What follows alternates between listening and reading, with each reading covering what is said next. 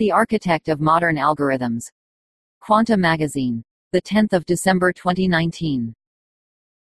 Good code has both substance and style. It provides all necessary information, without extraneous details. It bypasses inefficiencies and bugs. It is accurate, succinct and eloquent enough to be read and understood by humans. But by the late 1960s, advances in computing power had outpaced the abilities of programmers.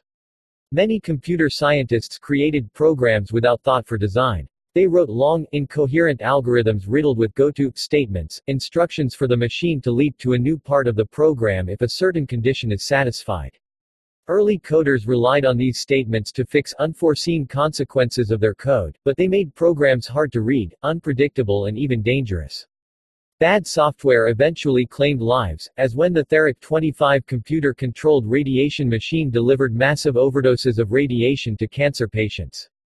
By the time Barbara Liskov earned her doctorate in computer science from Stanford University in 1968, she envied electrical engineers because they worked with hardware connected by wires. That architecture naturally allowed them to break up problems and divide them into modules, an approach that gave them more control since it permitted them to reason independently about discrete components. As a computer scientist thinking about code, Liskov had no physical objects to work with. Like a novelist or a poet, she was staring at a blank page.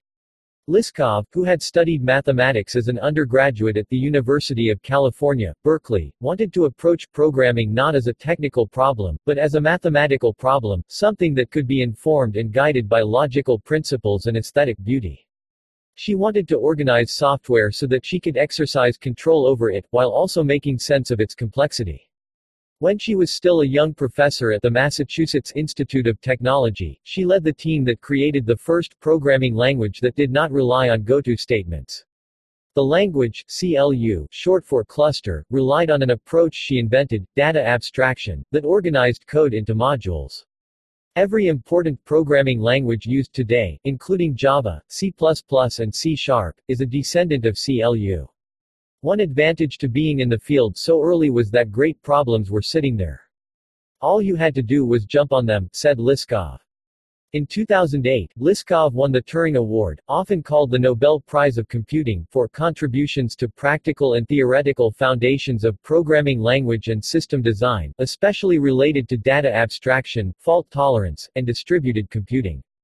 Quanta Magazine caught up with Liskov at her home following the Heidelberg Laureate Forum, an intimate, invitation-only gathering of computer scientists and mathematicians who have earned the most prestigious awards in their fields. Liskov had been invited to Heidelberg but needed to cancel a few weeks before the forum for personal reasons.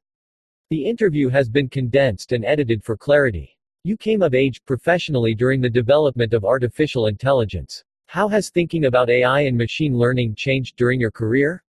I did my PhD with John McCarthy in AI.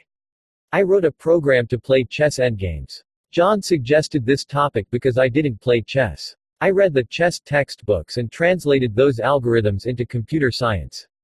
In those days, the perceived wisdom was to get the program to act the way a person would. That's not how it is now. Today, machine learning programs do a pretty good job most of the time, but they don't always work. People don't understand why they work or don't work. If I'm working on a problem and need to understand exactly why an algorithm works, I'm not going to apply machine learning. On the other hand, one of my colleagues is analyzing mammograms with machine learning and finding evidence that cancer can be detected much earlier. AI is an application rather than a core discipline. It's always been used to do something. Were you more interested in it as a core discipline? Honestly, AI couldn't do much in those days. I was interested in the underlying work. How do you organize software was a really interesting problem. In a design process, you're faced with figuring out how to implement an application. You need to organize the code by breaking it into pieces. Data abstraction helps with this. It's a lot like proving a theorem. You can't prove a theorem in one fell swoop. Instead, you invent some lemmas and you decompose the problem. In my version of computational thinking, I imagine an abstract machine with just the data types and operations that I want. If this machine existed, then I could write the program I want. But it doesn't. Instead, I have introduced a bunch of subproblems, the data types and operations, and I need to figure out how to implement them. I do this over and over until I'm working with a real machine or a real programming language. That's the art of design. Knowing methodology doesn't mean you're good at designing. Some people can design, and some people can't. I never felt that I could teach my students how to design. I could show them design, explain design, talk about data abstraction, and tell them what's good and bad. With too many bells and whistles, it gets complicated. With too few, there are inefficiencies. Designing something just powerful enough is an art. If you had a magic wand and could guide the development of computer science moving forward, what would that look like? I'm very worried about the internet. We have a huge set of problems, including fake news and security issues. I'm worried about the divorced couple in which the husband publishes slander about the wife, including information about where she lives. There is terrible stuff going on. Part of this grew out of an attitude in the 80s. In those days, we were 15 universities and a couple government labs connected by an internet. We were all buddies. The attitude was that sites shouldn't have responsibility for content. It would stifle their development. You see, that attitude has continued. Was this thinking an extension of academic freedom? No, it was pragmatism, without any understanding of where we'd end up. If they took on policing, they would have had to think about sticky issues.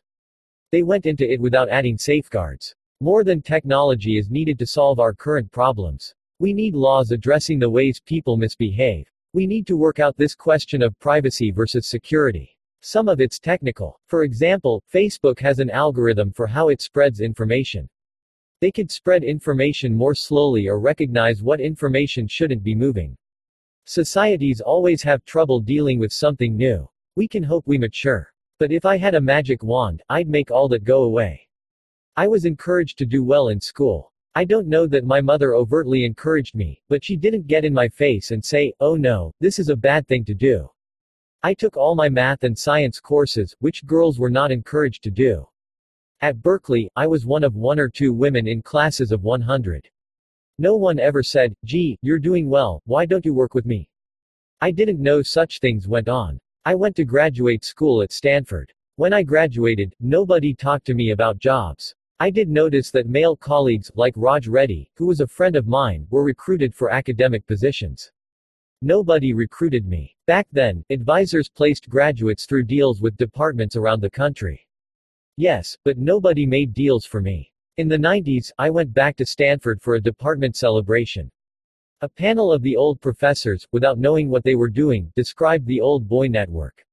They said, "Oh, my friend over there told me that I've got this nice young guy you should hire." It was just how it was. They were clueless. They talked about a young woman who did so well because she married a professor.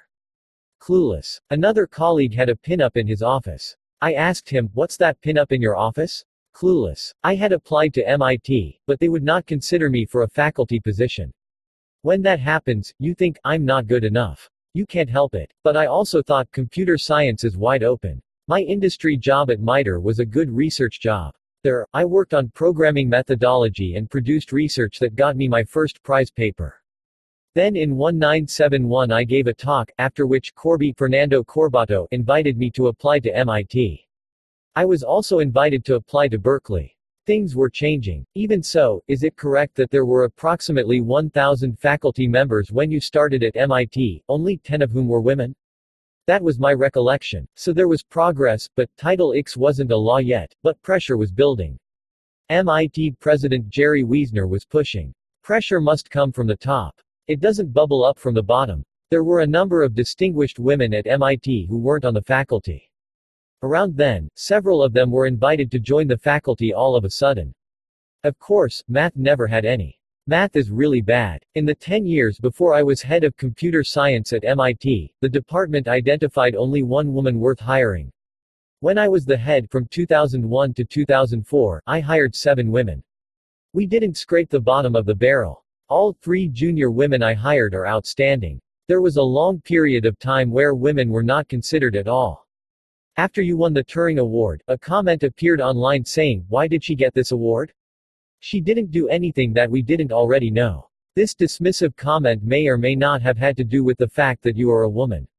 Oh, I bet it did. There was another comment, one I never tell about, that said, "Oh, she didn't do that work. A male colleague did it instead." That was total nonsense. I wasn't looking at the comments. My husband was. These were a couple he resurrected. I sometimes gave talks where I got hostile questions, but you have to be prepared for that, whether because I was a woman or because people are trying to show up, show up a Turing Award winner. Yes, I didn't realize then that some people in my department had my back. And by the time I was traveling around, I was already really well known. But that's the mystery, why are some women able to persevere? Do you have insight for emerging women scientists? Is there some sort of Teflon that women may apply to prevent discrimination or harassment from sticking? It'd be nice to know how to apply that Teflon. It wasn't until I had been at MIT for a while that I lost my inhibitions to ask questions in public. It took a long time to develop that self-confidence. It's delicate. Your story reveals an undercurrent of lie low until you can really stand tall, and then embrace that. Yes, maybe that was my strategy. That together with a lack of a need to please people. Women are socialized to please. That's concrete advice, let go of the need to please. Things are not really better now than they were then. Maybe I was lucky. If I had gotten married right out of college, I probably would have ended up in a totally different place. Do you really think that? Your contributions have transformed computing and society. You follow this crooked path, and who knows? Hologram within a hologram hints at fate of black holes.